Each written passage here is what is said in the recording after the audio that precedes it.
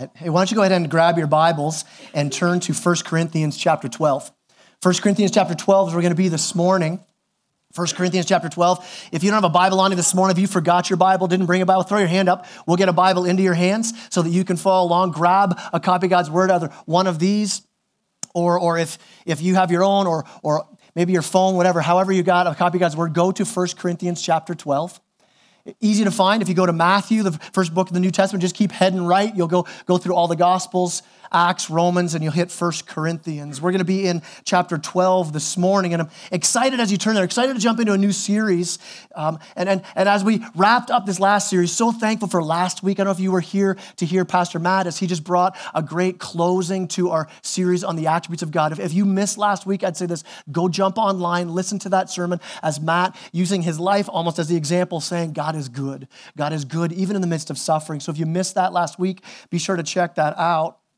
And continue to pray for Pastor Matt as God continues to pour his grace on him. Pray for Matt's recovery, for Matt's sake, for God's glory, for our good as a church as well. But this morning, excited to jump into this new series. We're going to spend the next 3 Sundays working through a few chapters in 1 Corinthians talking about spiritual gifts. Now, one of the many things that I really love about our church here is that this is a very diverse group of people that come from a lot of spiritual backgrounds, right? We have people here who grew up Baptist. We have people here who grew up Presbyterian. We have people who grew up in the Brethren church. We have people who grew up in a Pentecostal church. We have people who grew up with no spiritual upbringing at all. And when we start talking about the gifts of the Spirit, we have people here who would have grown up and say, man, I grew up in more of a charismatic movement. There are others here who go, no, I grew up in a non-charismatic movement. Then there are others here who are going, I don't even know what this charismatic stuff you're talking about is, all right? And I love that. I love that about our church. It makes for a good church. It really does. It makes for small group discussion to be a little wacky sometimes, doesn't it?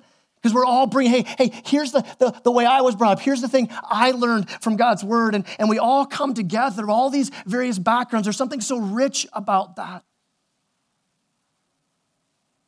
If you've been in church for any amount of time and you hear that we're going to spend 3 Sundays talking about spiritual gifts, if you do have a church background, then some questions immediately will jump into your mind, right? Spiritual gifts, okay, all right. Is Kai bringing snakes in next week? We're going to handle some snakes, right? Come on up and test your faith, right? No, we're not doing that, okay? We're not, but maybe you've got some questions, but what about this kind of those gifts I've heard about or experienced or seen? What about those ones that are a little more out there? Well, let me start here. Before we jump into the word, before we jump into our points this morning, let me define a few terms, all right? Let me start by talking about what is a spiritual gift. And we're going to unpack this more as we walk through the text this morning, but just a real quick of what a spiritual gift is not. A spiritual gift is not this. It's not God has some supernatural power for me, some ability for me. And so we can sometimes jump into a passage like this and go, man, I got to find out what my superpower is. And the whole discussion then becomes about, hey, what's my special ability? Well, the title of this sermon is called Many Gifts, One Body for a reason. It is pulled out of the text here before us. That there is a unified diversity that's supposed to happen in church.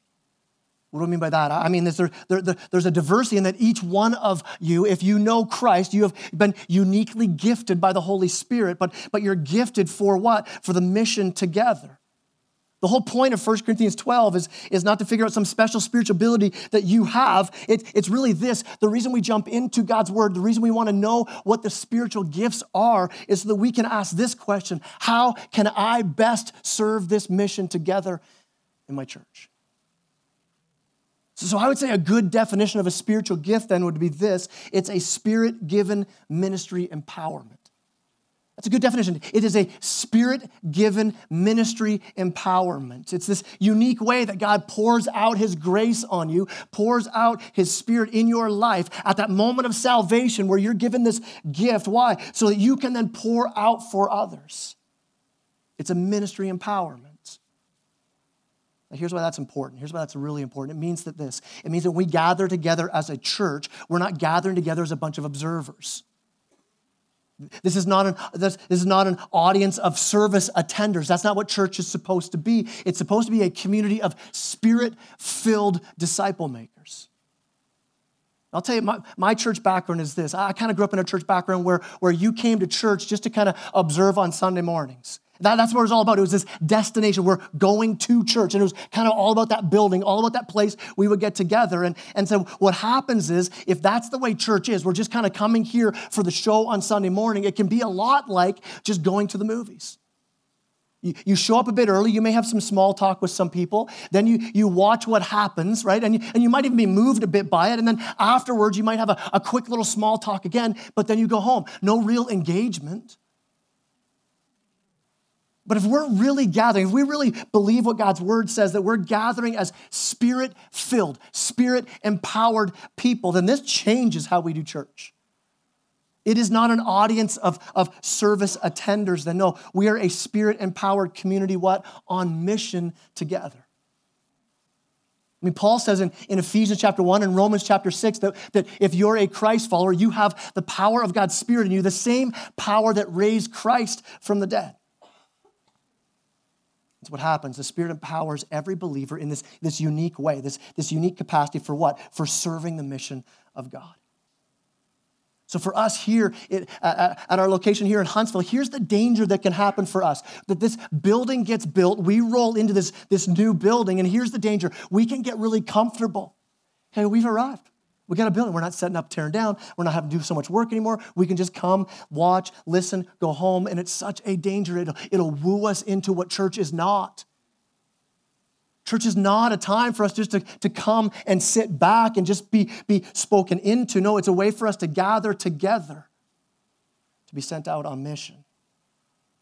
All right, let me define a few more terms before we jump into the text here this morning. Because when it comes to what we would call the supernatural gifts, which I think is a really bad way of calling, because all the gifts are supernatural. Right? They're all given by the Spirit. They're all Spirit-given, Spirit-empowered. But for way of explanation, we talk about these supernatural gifts. And if you're raised in church, you would have heard of these things: a gift of tongues, gift of healings, gift of prophecy. And there are a couple of different doctrinal positions for where people land as they think about these types of gifts. Let me roll out some of these for you before we jump into the Word. First is this: it's cessationism. Right? A cessationist. That would be someone who believes that the supernatural gifts ceased when all the apostles died. A cessationist doesn't believe that God no longer heals, all right? God still heals, but he doesn't give that gift to people. There are no more gifts of prophecy. There are no more gift of tongues. Those cease. So a cessationist. There's another line of thinking called continuationism. Right? A continuist would believe that what? That the gifts continue, that they're still available today, all the gifts for the church today. There's a couple other ways people look at this. There's be one that I would call more of the traditional Pentecostal way of looking at the gifts, and that would be this: that the sign that you actually have the Holy Spirit would be that you could speak in tongues. So if you kind of buy into this, that if you don't speak in tongues, you're a bit of a junior Christian, right? You haven't reached the higher level of what a Christian would be because you don't speak in tongues. In fact, I would say this: I had a lunch with a Pentecostal minister just a while ago, and he asked me this question. He said, man, I don't understand how God is growing Harvest so much. I don't understand why people are getting saved, why things are happening, because you guys don't have the Holy Spirit. I'm like, what do you mean? He goes, you don't speak in tongues. I said, no, I don't. He said, so man, are you not worried that you don't have the Holy? Here's the thing. Here's what I'd say. We don't land on that position, in case you're wondering, all right? I love Pentecostal brothers and sisters. I love them so much, but here's what I believe. I believe that Scripture is clear that when you receive Christ, when your life is given to Christ, you receive the Spirit of God the moment you're saved. You are filled with the Spirit at that moment. Right? And we're going to see from this text right here how if you put that kind of emphasis on one of the gifts, you're missing what the gifts are. Here's a fourth one. So cessationist continues. We have kind of the traditional Pentecostal way. We also have another theological position that I would call the charismaniacs. Okay, charismaniac, not really a theological term, right? Kind of just making that one up. But here's what it is. There are certain churches that have so far moved away from the authority of God's word towards this, I want this experience, I want this kind of thing going on, I want to focus on that, and Scripture no longer holds the same authority any longer. You'll see this in a church where all of a sudden the gifts take prominence, where health and wealth are the big things celebrated, where man, God doesn't want anybody to be sick, you all should be healed. And what happens is you move away from Scripture. Listen, I'll tell you, we flat out reject that position. I think it's a dangerous place to be. Now, as a church, where do we be as a church? Knowing that, listen, there are a variety of people here who hold a variety of different positions on this. As a church, we're a continuous church. But I would say it this way. I've stolen this term from somebody else. We would say that we are charismatics with a seatbelt. all right? That's kind of how we'd say it, all right? What do I mean by that? As a church, we are centered on God's word, that nothing outweighs the Bible in matters of life, in practice, in faith, in anything. It's the word of God that informs us. It's the word of God that shapes us. And so we strive to be a church that's about doctrinal purity, that's rooted in the sufficiency of God's word. Now in saying that, I believe that Scripture lays out that supernatural gifts are given to any generation, even today. Listen, according to the limits of Scripture. And so we're centered on God's word, fueled by the power of the Holy Spirit. I would believe that things like tongues and prophecy and healings and miracles, they do exist today, but they have to be done in a way that's biblical, in a way that doesn't violate the teachings of Scripture. And so in the third sermon on this series, we're not going to roll this out this morning, but in the third sermon, 2 Sundays from now, we're going to unpack more how these gifts are put into practice. And in saying all that, we're looking at 1 Corinthians here, and I want to give you some context before we jump into it here to know that this church, it's a letter that Paul's writing to a church that's completely messed up. Right? This is a church that you don't read these chapters and you don't go, hey, man, we want to be like the Corinthian church. No, they're a train wreck of a church. They had bad doctrine. They had tons of pride. They definitely were not united on mission together. How do I know this? Because as Paul's writing this letter, you see that they were constantly fighting with each other. Now, here's the thing. I don't believe that a healthy church won't have any disagreements. We have disagreements here, right? We do. We do. Conflict-free is not the definition of a healthy church or a healthy relationship. Right? Married couples, conflict-free is not the definition of a good marriage, all right? And married people around the room go, whew, right? Right? No, it's not conflict-free. I would say this, we're conflict resolving. That we're constantly looking at, hey, where are there areas in our lives with each other that we need to take this to the Lord? We need to put this under the gospel. And so here's what's going on in this church. So they were not working out their conflicts. What they were doing is they're just abandoned. They're just like, forget it. I'm just going to leave you guys. I don't want to be a part of this anymore. Or they're even actually going to the place of they're suing each other. Christians in the church taking each other to court because they're so mad at each other, fighting constantly. I mean, you look at 1 Corinthians 8, they couldn't even agree on what to eat for lunch. Like that's how messed up this church is. There was also sexual sin in this church that Paul says that the pagans were looking in on this church going, man, you guys are bent. You guys are messed up. They had things totally upside down. They were completely missing God's word. What do I mean by that? They're focusing on some things and neglecting others. They're taking each other to court while they weren't loving each other. They're living in total disobedience to God's word, then bragging about how spiritual they were. Look at verse 1. It says this of chapter 12. Paul starts out and says, now concerning spiritual gifts, brothers and sisters, I do not want you to be uninformed. Paul's laying this out, saying, man, I want you guys to know some things. So if you're taking notes this morning, here's the first thing we're going to see from this passage. Spiritual gifts are given by God. Spiritual gifts are given by God. And what's going on is that this church is so messed up. It's so chaotic. It's so upside down, so unhealthy. But they thought they were super spiritual. And they're saying, look how spiritual we are. Look at these spiritual gifts we've got going on. Man, I think it's because we're amazingly spiritual. It'd be kind of like this. It'd be like, they don't do it so much anymore, but in the early days of the American Idol, that series, right? You watch American Idol, and the first few weeks were kind of the only ones I used to watch because they were the most enjoyable one, right? Because those are the episodes where people get up who think they can sing really well, right? They're like, yeah, my mom says I'm the greatest singer ever. And they're like, I'm going to be the next American Idol. You better watch out. And they start singing, right? Then what happens, right? Simon just rips them down, right? I'm an awesome singer. No, actually, you're not an awesome singer, right? That's this church here. Like we are so spiritual. We have these gifts. And Paul goes, no, actually, you're not that spiritual. That's why he says in verse 1, concerning spiritual gifts, brothers and sisters. Now if you got a Bible with little footnotes on there, you'll notice after spiritual gifts, there's a footnote. And you go down to the bottom there, and it says spiritual gifts or what? Or spiritual persons. It's because that word there that Paul's using, it's not actually translated literally as spiritual gifts. It's translated literally as spirituality or spiritual things. It could be people, it could be gifts. It's depending on how you use it. So really, here's what Paul's saying to these people saying, aren't we so spiritual? And Paul goes, hey, listen, you guys don't get what true spirituality is. So I want you to understand what spirituality looks like. Like, look at verse 4. Here's where you see the word spiritual gift actually used. It says, now there are a variety of gifts, but the same Spirit.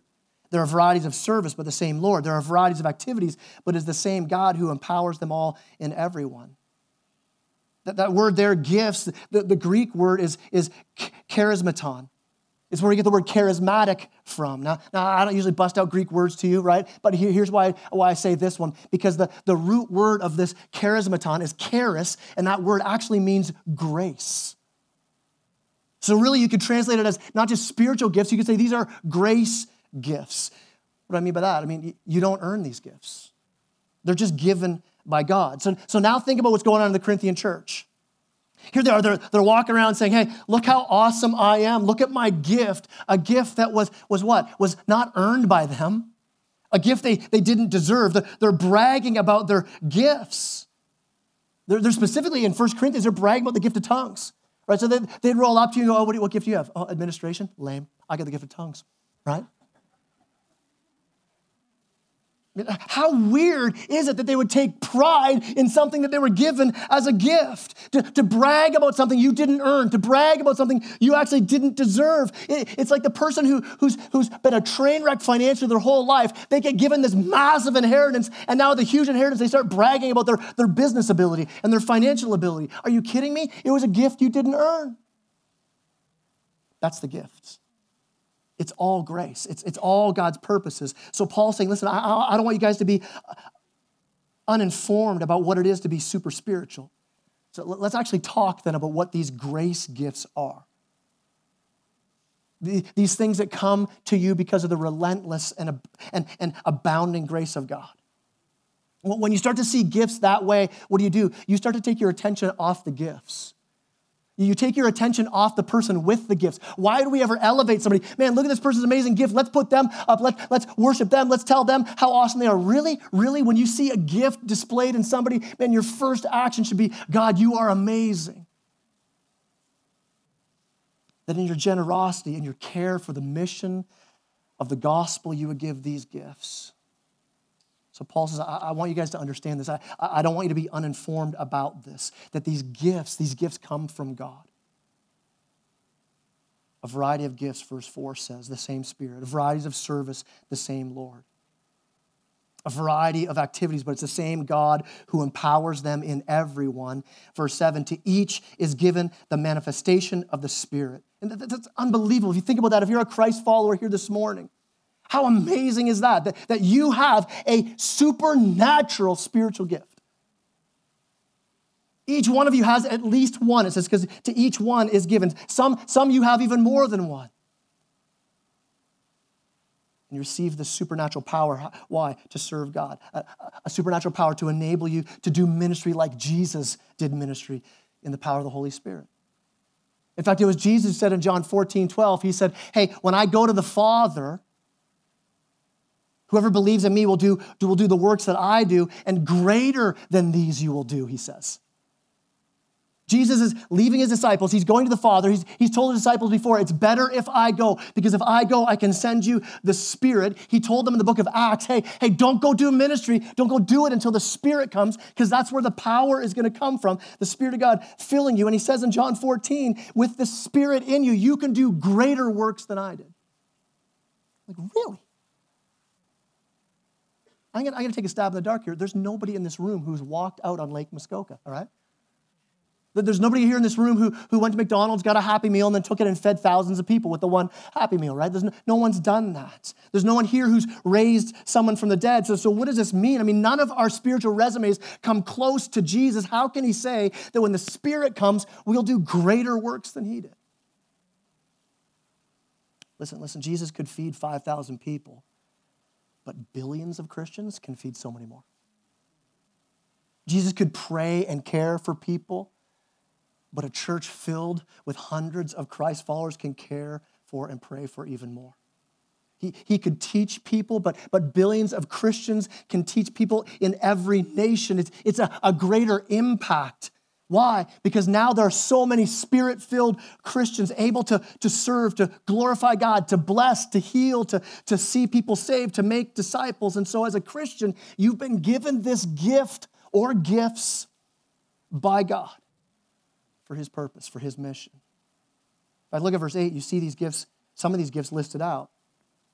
It says, for one is given the spirit of the utterance of wisdom, to another the utterance of knowledge according to the same Spirit, to another faith by the same Spirit, to another gifts of healing by the same Spirit, to another the working of miracles, to another prophecy, to another the ability to distinguish between spirits, to another various kinds of tongues, to another the interpretation of tongues. And all of these, all these are empowered by one and the same Spirit, who apportions to each one individually as he wills.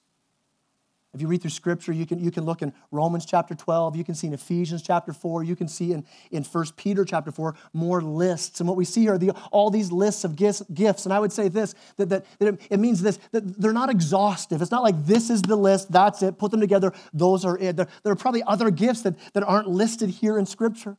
And Paul's going, hey, here's some of the gifts that the Spirit can give. One Spirit giving it to us, unified as one body on mission, but each uniquely gifted. Like some of you here, you have the gift of teaching. Right? And you can clearly unpack God's word for people to learn and to understand. So some of you here have a gift of administration, and you have just a way of making sure that ministry in our church will flourish because you organize it well for us. Some of you here have a gift of hospitality, and you just make people feel so welcomed and loved. Different gifts given to different people. There are different portions of the gift as well, right? Not just a variety of different gifts, but different portions of those gifts. There are some of you here, you may have a gift of leadership, and you can lead your small group so well. There are some, maybe you have a bit different of that gifting, or maybe even more of that gifting, and not just leading 10 or 12 people, you lead hundreds of people. Or maybe there's some here with a gift of leadership that God would have you, by the power of His Spirit, lead thousands of people. Different portions that God decides to give. There are different ways the gifts are used too. Just a variety of ways that God can empower you to use your gift. There are some here, you have a gift of teaching, but you teach in such an encouraging way. And you're the person who come alongside of somebody who's hurting, who's struggling. You say, hey, let me open up God's word. Let me show you what God's word says about your suffering. Let me show you what God's word says to encourage you. Some of you have the gift of teaching, and you're more about hey, let me teach you what this actually says. I need to give you some better knowledge so you can handle the word better. Some of you have a gift of teaching, and man, you can bring conviction. Different ways of using the same gift. You see how it's just used in different ways. Some of you have multiple gifts. Some of you maybe only have one, but here's what we see in this text here. Every believer has at least one gift given by God. Look again at verses 4 to 6. It's amazing. You see the whole Trinity at work in the giving of these gifts. We call them spiritual gifts, but look at what it says here. A variety of gifts, but the same Spirit, Holy Spirit, Spirit of God. A variety of services, but the same Lord, Jesus, who's given these. There are a variety of activities, but it's the same God the Father. You have the full Trinity at work. This is amazing for you as a follower of Christ. Pouring out these gifts on you, spiritual gifts given to you by God. Here's our second point. They're given to who, though? To those who call Jesus Lord. They're given to those who call Jesus Lord. Remember, Paul's trying to turn these guys around, saying, hey, you have the wrong idea of what these gifts are about, and you guys have missed it as a church. So what does he say in verse 2? He says, you know that when you were pagans, you were led astray to mute idols, however you were led. Therefore, I want you to understand that no one speaking in the Spirit of God ever says Jesus is accursed. And no one can say Jesus is Lord except in the Holy Spirit. He's saying this, hey, just because you have some sort of special gift, that's not the evidence you have the Spirit in you. It's not the gift of tongues that mean you have the Spirit of God. It says Paul's saying, when your life is lived out in a way that says Jesus is Lord, man, that's the evidence of the Holy Spirit in you.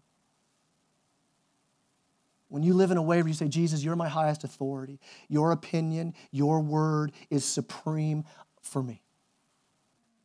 When you can say, I value no one and nothing above Jesus. I love no one and nothing above Jesus. I serve, I honor, I obey, I follow, I imitate Jesus. That's the Spirit of God at work in you. You see, where the Corinthians had come from, they came out of a pagan lifestyle where they had a different God for every need they had. If you wanted kids, you go to the fertility god. Hey, God, I want these kids. If your crops aren't doing well, you go to the right God for that. If you're sick, you go to a God for that. And now they've found Jesus, but they still want to kind of have, I want one foot in the world of Jesus, and I want another foot still over here. It's not like there are people in the Corinthian church as Christians standing up saying, I'm a Christian, Jesus be accursed. But there are men and women in the church who are saying, I'm a follower of Jesus Christ, but I'm going to get my comfort. I'm going to get my power. I'm going to get my control. I'm going to get my energy and my joy and my peace somewhere other than Jesus Christ. It's called idolatry.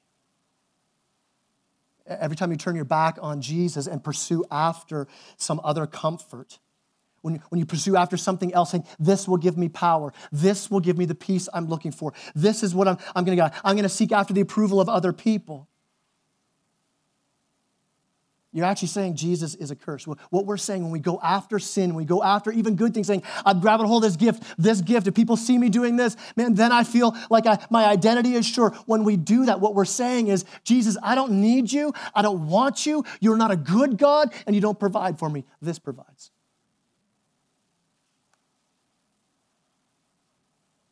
Paul's saying no one indwelt by the Holy Spirit puts a foot in both worlds. You have, when you're in the Spirit, when the Spirit of God fills you, you say, Jesus, you are Lord. It's where you push all the chips on the middle of the table. You go, I'm all in for you, Jesus. I'm all about you. My hope, my identity, my peace. It's no longer in stuff. It's not in people. It's not in spiritual gifts. It's found in Jesus. It's all about Jesus. Here's what I'm not saying. It doesn't mean that we're perfect.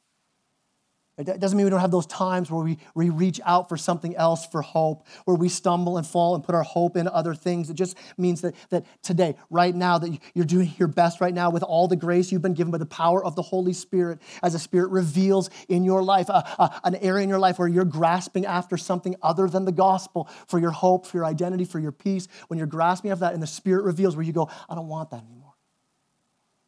And you do what the Bible calls repent. You turn away from that.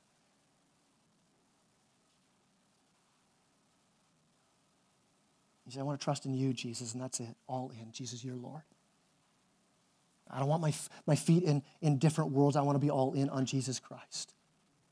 And listen, I don't know how often I'm actually in that place where I'm fully standing on Christ, but I want to be there. I want to fight to be in that place. I want to trust that God is moving me more and more, revealing my heart more and more, saying, hey, you're not fully standing. You're not fully resting on Christ for all. And I'm trying to put sin to death in my life, to grow in the presence and the power of Jesus Christ. And this is where Paul's stepping in, and he's rebuking them because they think they're so strong. He's going, you don't realize how weak you actually are. You think it's the gifts that make you spiritual. So they're putting this huge focus on the gift, and Paul says, are you kidding me? It's all grace that you have that. And if you miss that, you're missing that it's all Jesus. And he's saying in all of this, put your focus on Jesus. That Jesus is Lord. That he's the eternal God, that Jesus saw that we were in the situation we were in, that we were separated from God in our sin, and Jesus Christ, rather than leaving us in that hopeless place of separated from God, Jesus comes into human history as a man. And as God the Son, he lives the life that we would need to live, to be in relationship with God. He lived that perfect life, then he died the death we should have died in our place, rose again. And listen, this is what we're all about as Christians. That's the amazing of amazing grace, where we say again, yes, Lord, you've done this for me. You've changed me. You've bought me with your own blood. And listen, this is what we all have in common. Every single one of us. If you're a Christ follower in here, you are saved by grace alone, through faith alone. Nothing you did, so we can't walk with a swagger ever as Christians. Check me out. Look at how awesome I am. No, because we recognize I was dead and lost. It's only grace. It's only grace. It's all grace. That's true about every Christian in this room. We were lost, blind, dead in sin, and God saved us. I mean, if you're a Christian, that's your story. That's the story you tell. Then we've been adopted together into this family. We have that in unity, but we also have this diversity. That now, as these new followers of Christ, we've each been given different gifts. Now, why? Why the gifts? Why the variety of gifts? Look at verse 7. It says, to each is given the manifestation of the Spirit. Why? For the common good. For the common good. Our third point is this: spiritual gifts are given by God to those who call Jesus Lord. Why? For the mission of the church. For the mission of the church. You see, one of the big problems they had in this church in Corinth is that they were taking these spiritual gifts and thinking they're all about themselves. They're all about to point to, look at how amazing I am. Look at how super spiritual I am because of this gift I got. Listen, the gifts are not for us. The gifts are for the mission of the church. And we all need these gifts in our church. There is no superstar Christian at Harvest who says, don't worry, I got this, guys. I'll take it all. No one here can do that. In fact, Paul unpacks this in the rest of the chapter. We're going to cover this next week, where Paul says, hey, listen, we're like one body with all these many parts, and we need all the parts of the body for us to actually carry out the mission. And he's saying, man, could you imagine if the body were just one great big eyeball? It couldn't operate like a body. So what he's saying, listen, if we're all just one way, we would be useless. We need all the parts. Here's what he's saying. He's saying this. He's saying, Harvest, we need your gifts. For the mission of our church to flourish, for the gospel to have impact in each other's lives and have impact into our community. For people who don't know Jesus yet, we need all the gifts that Jesus has brought into this church. I mean, do you believe that? That Jesus is the one who builds the church. So you're not here by accident. Jesus says, no, I need you in this church. I need you for the mission that I've called this church to. And he brings you in. Why? So that we can be dependent on each other and then experience the fullness of the power of God. Why? Because we're working with the power of the Holy Spirit alongside Jesus Christ, and we're connected with other believers as we reach out to see the mission accomplished. Let me give you an example of where I've seen that just recently in our church. And I was thinking of a ton of examples, but here's one that just came recently. I mean, many of you know about the Gibbish family, right? Where the Gibbishes just tragically lost their mom. And so Andy, now here he is as a single dad. Now we have a lot of single parents in our church, and we come alongside using our gifts to walk alongside each other and to care for those who are single parents, because they need the church to come alongside and say, I'll be your partner. You lost your partner, we'll be your partner in this. And so here's Andy now in great need. Now single dad, but also with a family that's larger than most. Okay, 11 kids in the family. And so what happened? So one of the guys in our church, Paul Brown, who I believe Paul has the gift of encouragement. He has a pastoral heart. And just comes alongside people and loves them so well. Now here's how his gift is used. He has a pastoral gift of encouragement, but he's not the guy who says, well, I got to be up front then. I want to preach. No, he's like, man, I just want to come alongside people. I just want to show people God's word. I want to use my gift. And so Paul does it. He used that in small group. He usually comes alongside people. He goes, hey, I'm going to come alongside Andy because I've been walking with him for years. So here's Paul saying, I'm going to use my gift. Now, if Paul jumped in on this and he was the only one doing it, he goes, I got this, everybody. I don't need your help. He'd be sunk. It would be over. He would be done. Because here's the other thing we know about Paul. If you know Paul, he's okay with me saying this. Paul has a huge gift of encouragement. Paul has probably none of the gift of administration. All right? Right? Guilty as charged for me too, around the same one. He just got up and left the church, right? No, right? So what happens then? So Paul can't do it alone, and so help is needed. So what happened was people gathered around. It was incredible. There was one night we're in the offices in Bracebridge, and around the table was this group of people saying, we're all here to make this happen.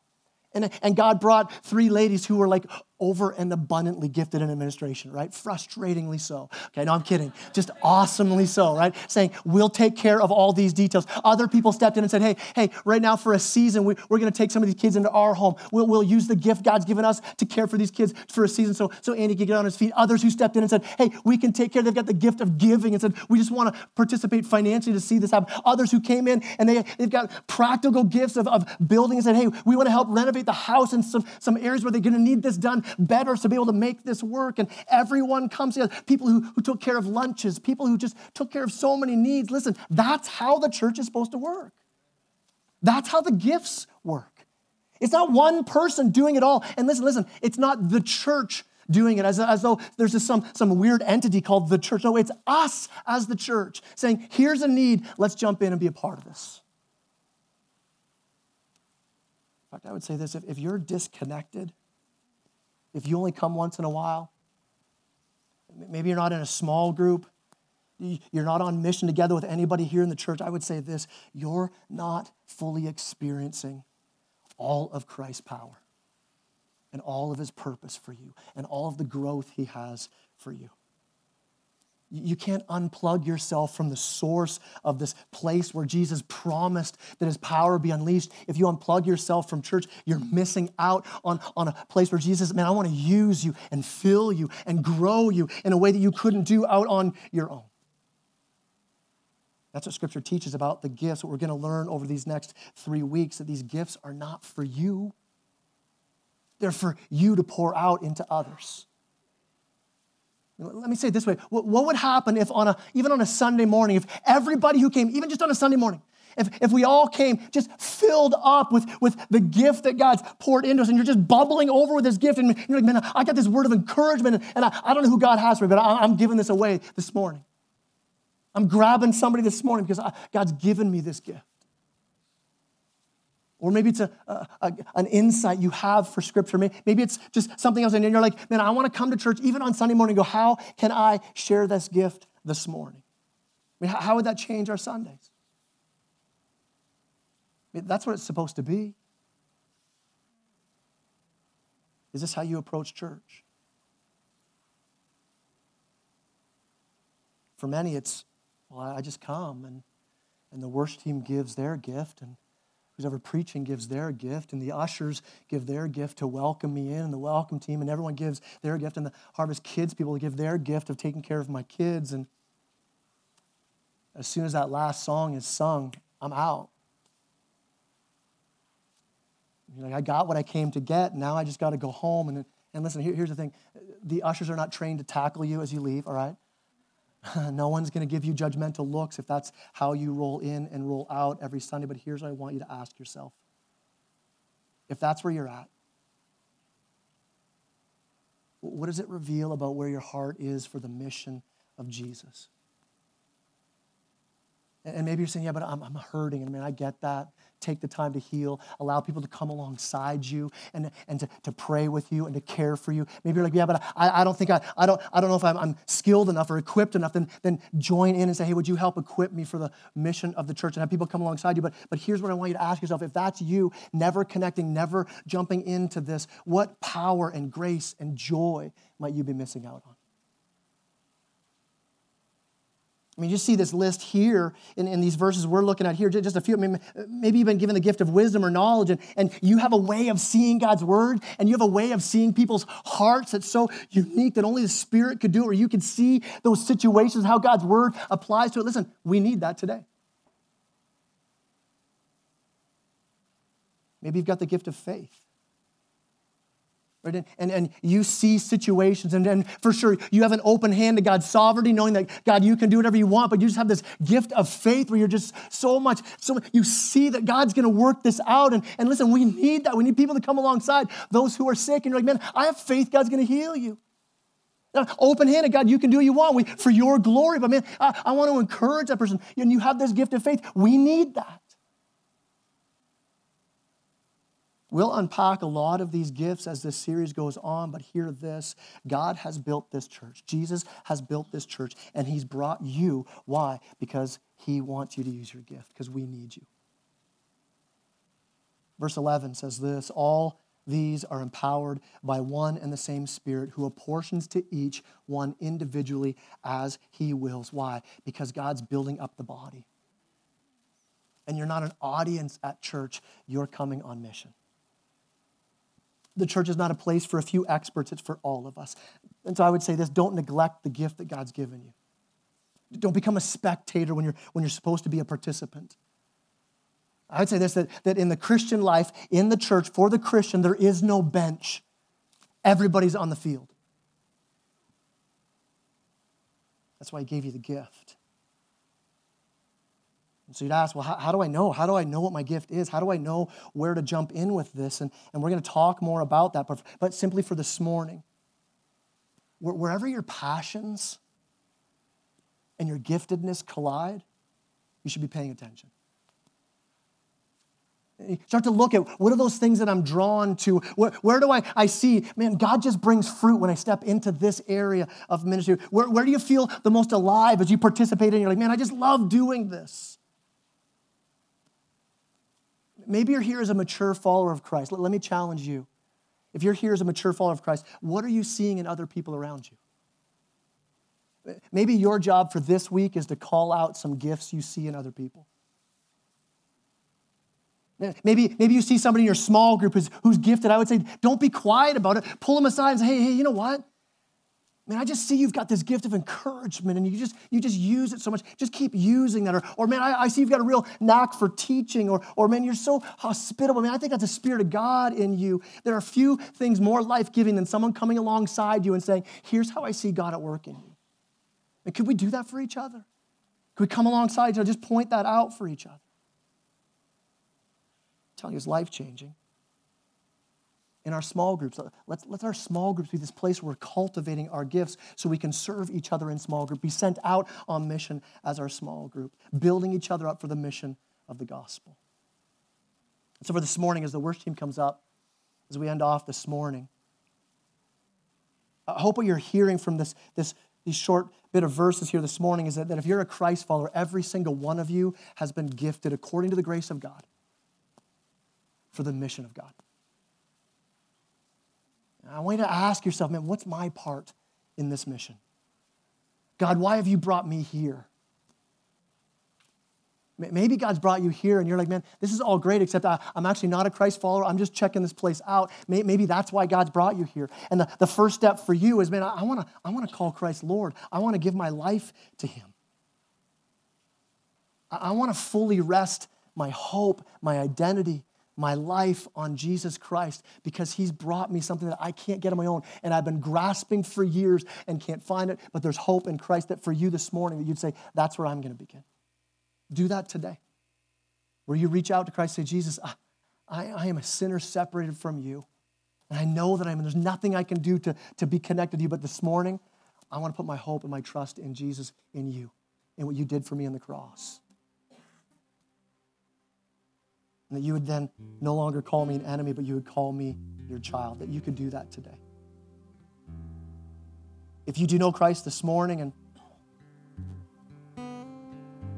listen, God's wired you, and he's wired us together for a purpose. To help make this church better so that what? So that we could go out and so that people could see the glory of God.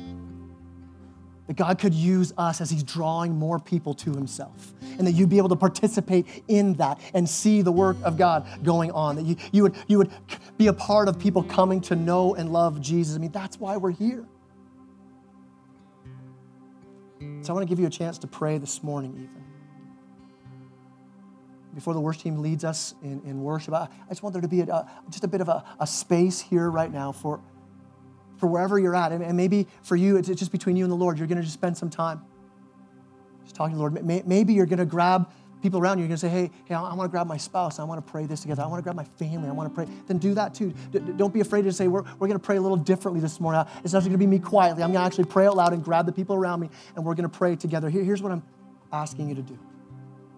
If you don't know Christ and you want to know Christ, that's the first prayer. If you are a Christ follower, maybe this morning you would ask, God, what would you have for me to do?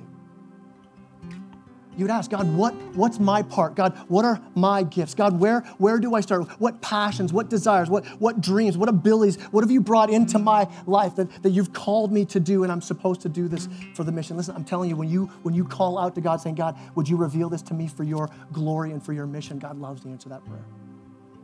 He'll lead you, he'll guide you. I'm telling you, together we'll become an even better church, where we're serving together, where we're loving together, where we're reaching out together so that those who don't know Christ could know him. For those who are hurting could be lifted up.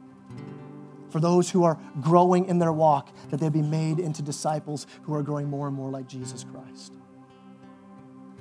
So take a moment now and just ask God, would you reveal this to me? And then when you're praying that you'd also say to Jesus, I want to surrender this all to you. I want to follow you as my Lord. you take your time right now and just pray?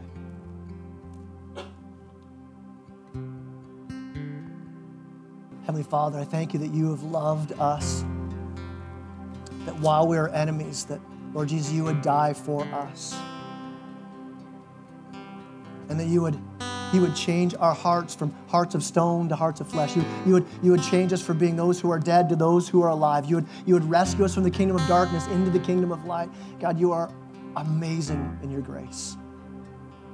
And Lord, that you wouldn't stop there, that in your grace, you would gift us. You would pour out your Spirit into our lives in a unique way for each person across this room who calls you Lord. God, for your glory and your mission. And so, Lord, together, God, would you grow us as a church family? Would you grow us on mission together? That we would seek you, that we would use the gifts you've given us. We wouldn't hide them and just shrink back. We wouldn't just use them for our own glory, but God, we would come together and pour out our lives. Lord, you have poured out your grace on us. You poured out your blessing on us for them to pour out your grace for others. Lord, use us for your glory. I pray this in Jesus' name. Amen. Amen. Would you stand with me as we sing?